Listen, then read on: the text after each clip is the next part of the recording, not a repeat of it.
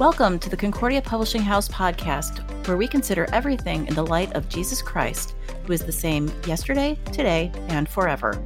I'm your host, Elizabeth Pittman.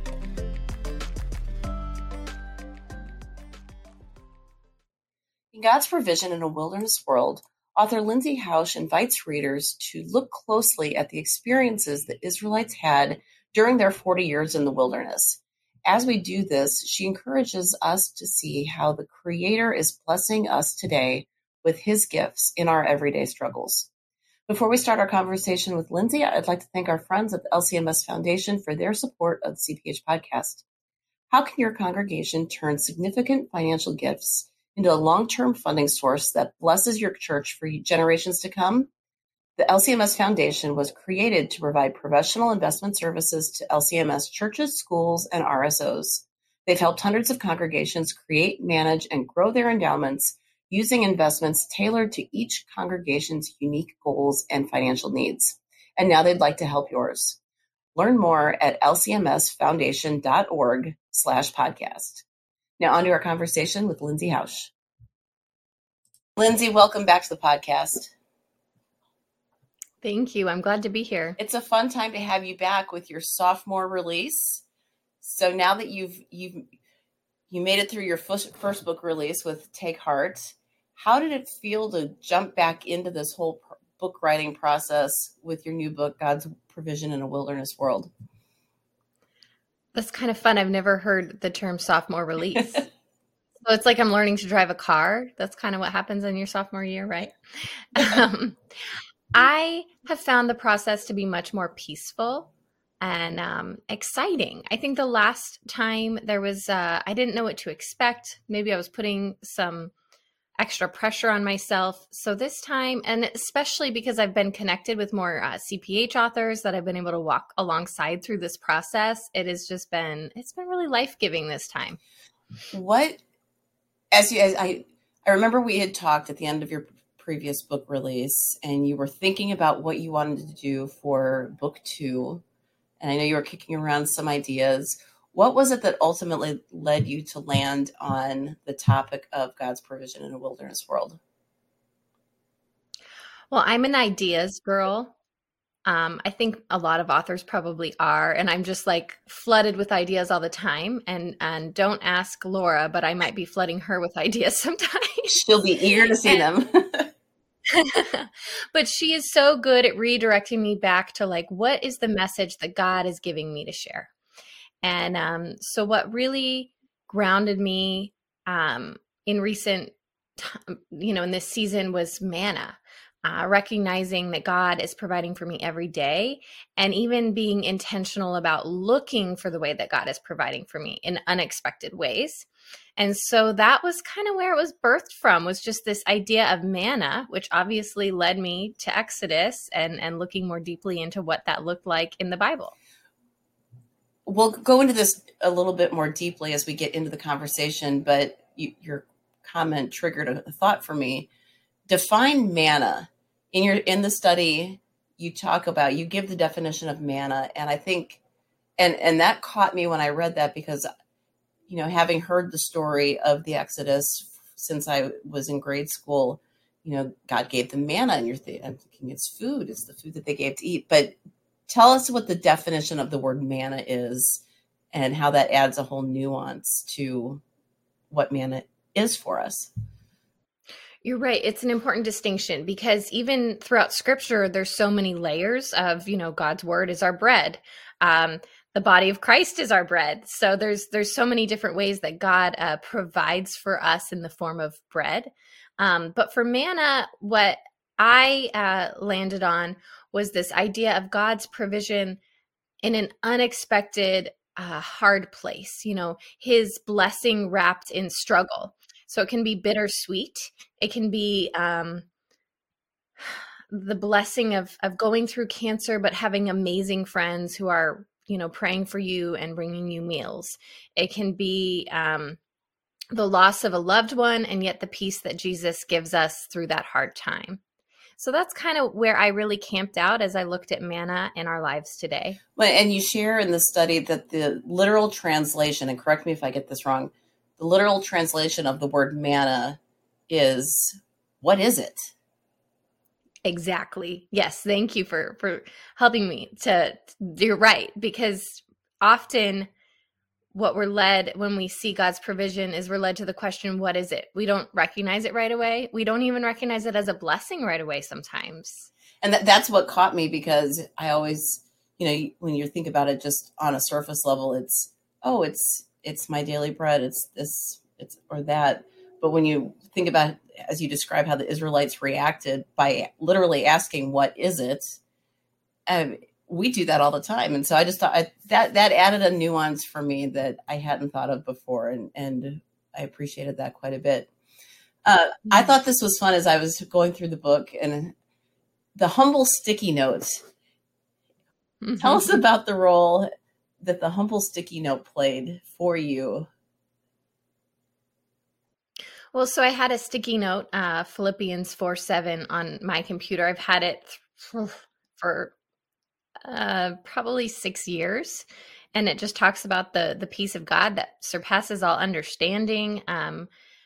Do not worry about anything.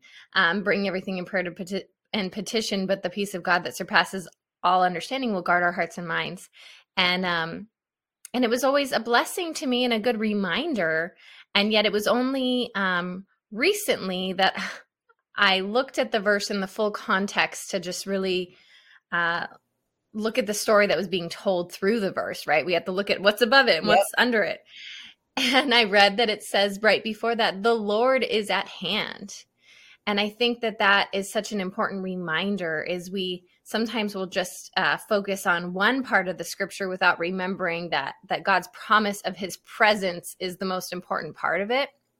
And then just thinking about what are sticky notes that we need in our lives as just reminders of God's promised presence in our lives today, in just a busy and distracted world, just visual reminders. God tells us to put reminders of him all throughout our home, to talk about it when we're walking and when we're sitting together as a family. And so I think that the sticky note is just that humble reminder of God's presence in our lives today. Well, and it's such an easy way for us to either share a bit of gratitude with a friend or someone that we come across, with whether that be a little note or a Bible verse that we stick on their desk or pass them in the hall.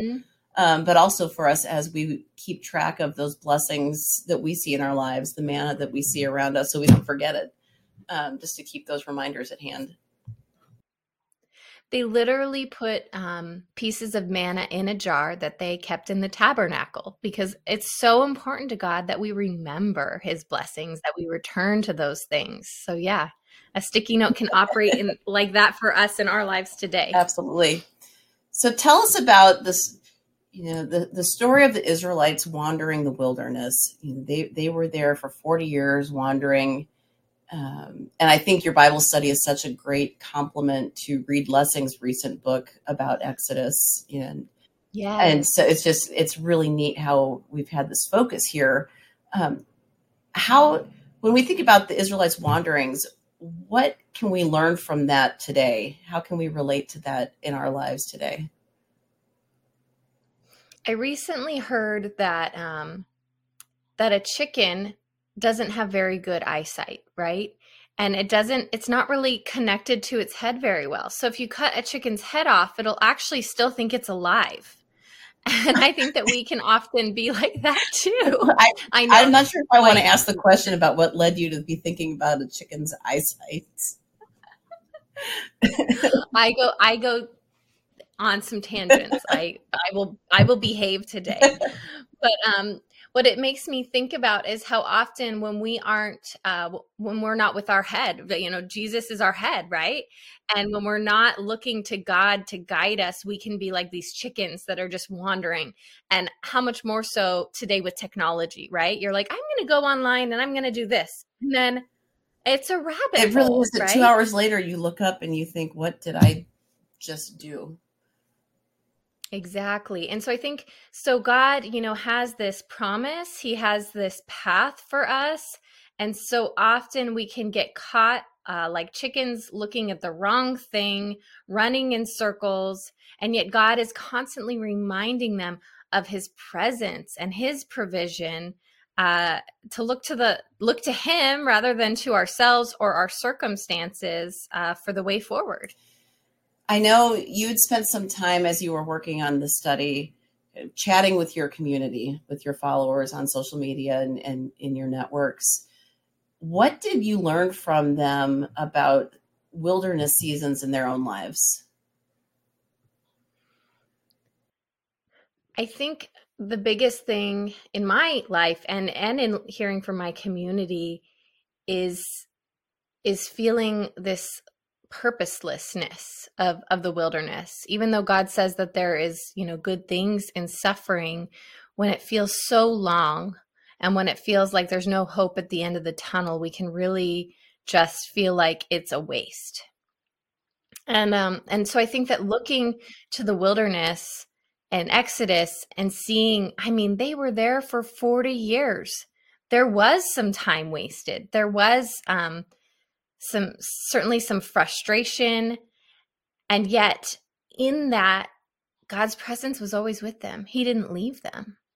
And so I think that it's important that we hold on to the tension of recognizing that these wilderness seasons, we can't just, say a kind word or read a Bible passage and strip the pain and the struggle and the isolation away.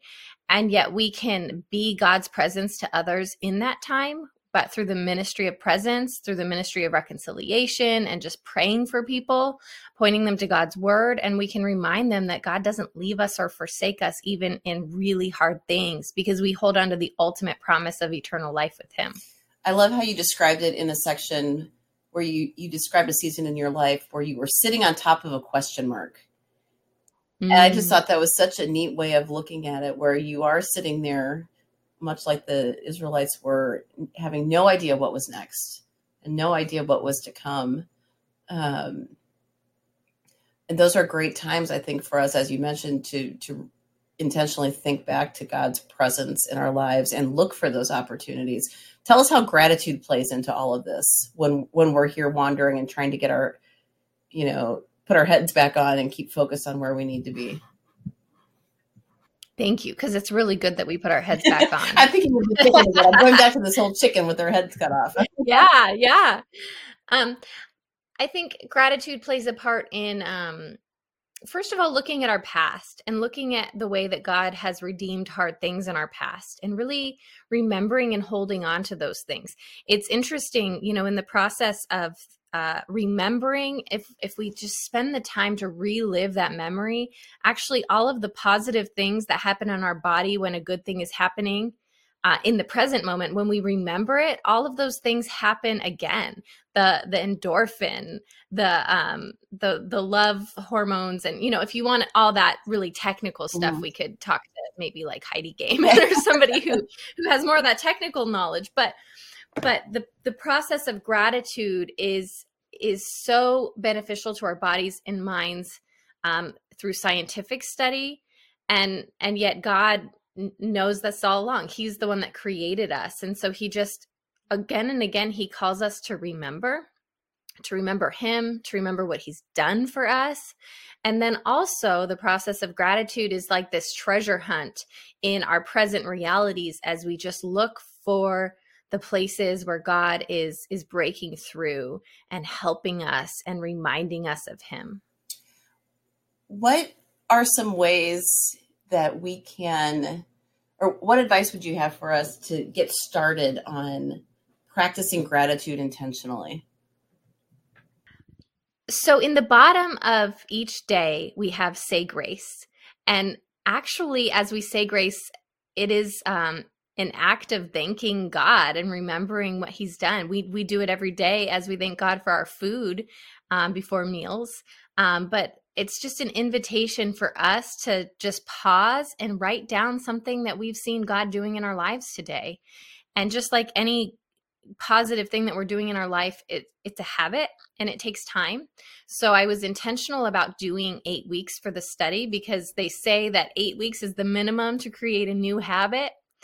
So this is just an invitation for you guys as you're going through the study to just take that moment and pause and reflect and write it down, because there is power in writing it down. Well, and I appreciate how in each day of the study, there is the say grace part, but you're also encouraging us as we go along to, inscribe God's word on our hearts and to think about that through the different sections with the write it on your heart. And then looking at the invitation section and then the daily bread section as we dig in. So it's really a nice holistic way of looking at the study and looking at God's word and helping it really get into our DNA. Yeah. And I think that gratitude is an antidote for grumbling. So as I wrote this study, I really embraced this gratitude piece in my life more so than ever before.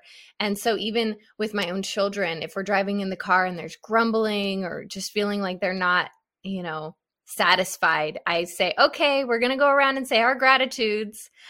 So yes, there's an invitation to do it in the study, but also, we can incorporate this in something you do at the dinner table, something you do in the car, something you do before bed with your spouse. It can be easy for us as we're trying to manage everything. And you remind us in the study that He is God, we are not, but we can set up these crazy expectations for ourselves. And often, and I found I do this to myself far more than I care to admit, but you set these expectations and then you get frustrated when you can't reach them. And so these unmet expectations, tell us about how we can kind of squash that burden and that angst that comes with doing this. I think as we look at Exodus, what's so powerful is literally they are looking to God's presence to guide them. They stay put when God's presence stays put. They pack up and they leave when God's presence, invites them to leave. And then they also just look to God's manna every morning. So this is just an exercise in absolute reliance on God. And in many ways, their world becomes a lot smaller, right? Because they are just looking to God and their circumstances. They're not planning ahead. They're not worrying about how they're going to feed themselves or what they're going to do. And in many ways, this reminds me of what we went through. I hate to even bring up the word, but during COVID, where our worlds just shrunk a lot. And in many ways, it's hard when our worlds shrink. And in many ways, it can be a gift to have this 6 by 6 foot lens of our world as we just say, okay, God, like I am not going to worry about all of these things in the future. I'm going to look to you for what I need today, and tomorrow will worry about itself. And it's so easy to say that and not actually live it out. But God actually invites us to live it out.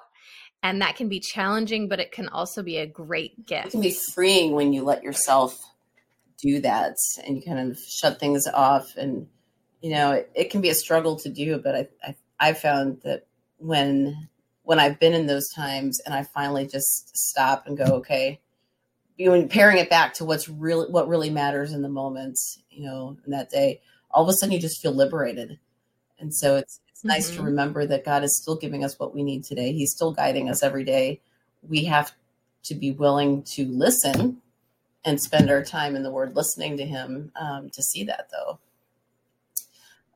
Well, and I think practically speaking, that often looks like the story of Mary and Martha, where, literally He's just saying, stop worrying about all this stuff and focus on me.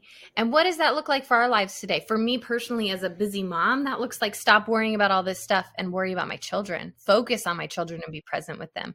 Focus on the people that God is putting in front of us rather than all of the preparation for the people. I can relate to that. And there are times where I can go put away that big camper of laundry that's overflowing, or I can hang out and play a game with my kids. Right? And say, praise God, we have enough clean clothes for today. The game is going to win every time. So the clothes will still be there. And, it can be hard for us to really settle down and kind of clear our minds enough so that we can focus on Bible study.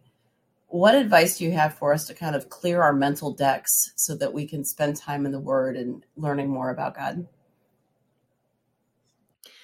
I think often we think of breathing exercises and we're like, oh, that's new age, or that's meditation or yoga.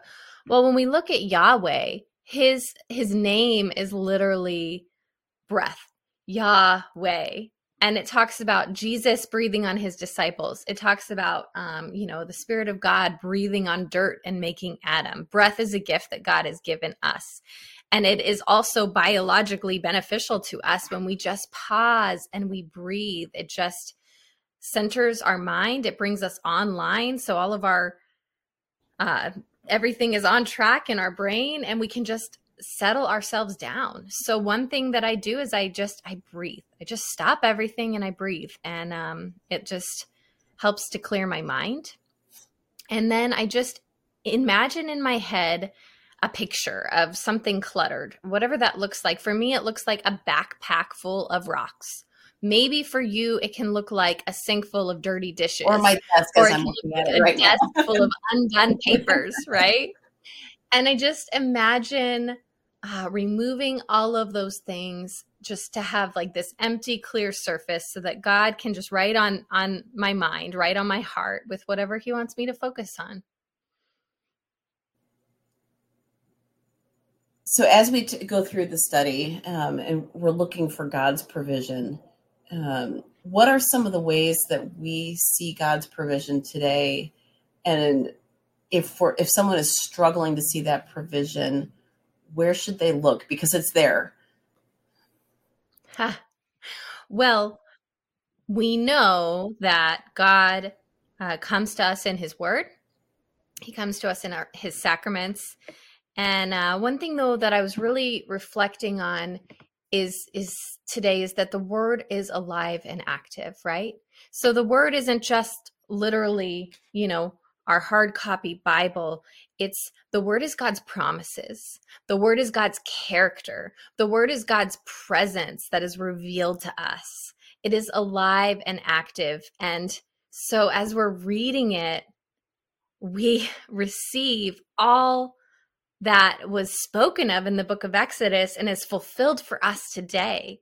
And just the significance of that fall afresh on us today. I don't know about you, but I can not let that, sink into my heart and really realize the beauty and the promise that is God's word. But as I really reflect on the journey that God took to get to this place, it just is such a beautiful provision for us. I know for many of us, our morning coffee can be some of that daily provision that we need to get through things. You mentioned in the book being a coffee fan, so now we're going to the frivolous side of the conversation, but what's your preferred way of drinking your coffee? I love a cold brew, but the thing is that I don't know how to make it on my own. And when you go to Starbucks and order a cold brew these days, it's like $5. Mm-hmm. So I really am just good with a strong cup of coffee with a dash of cream. That would be my way of doing it. So I guess if our listeners have a good recipe for cold brew, they should reach out to you. As long as it doesn't take too much effort. So as we wrap up, what do you really hope that your readers will take away as they spend time either on their own or with a group studying the story of Exodus through God's provision in a wilderness world? I hope that they take away Jesus.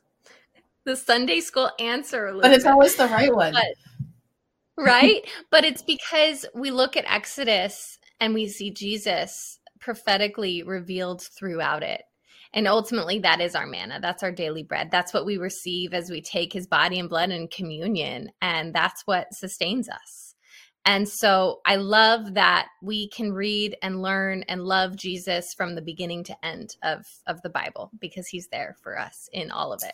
And as we read and study and spend time in his word, it becomes all the easier for us to look around our daily lives, whether we're in a wilderness season or not, but to see God's hand at work.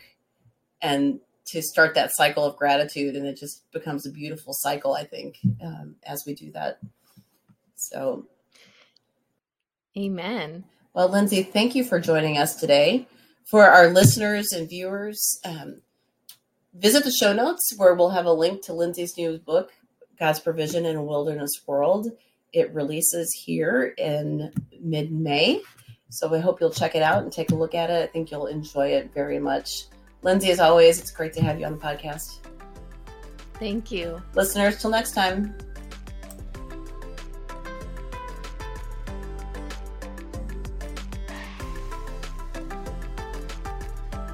Thank you for joining us on this episode of the Concordia Publishing House podcast. I pray that this time was valuable to your walk with Christ. We'd love to connect with listeners on Instagram, Facebook, and Twitter at Concordia Pub. Visit cph.org for more resources to grow deeper in the gospel.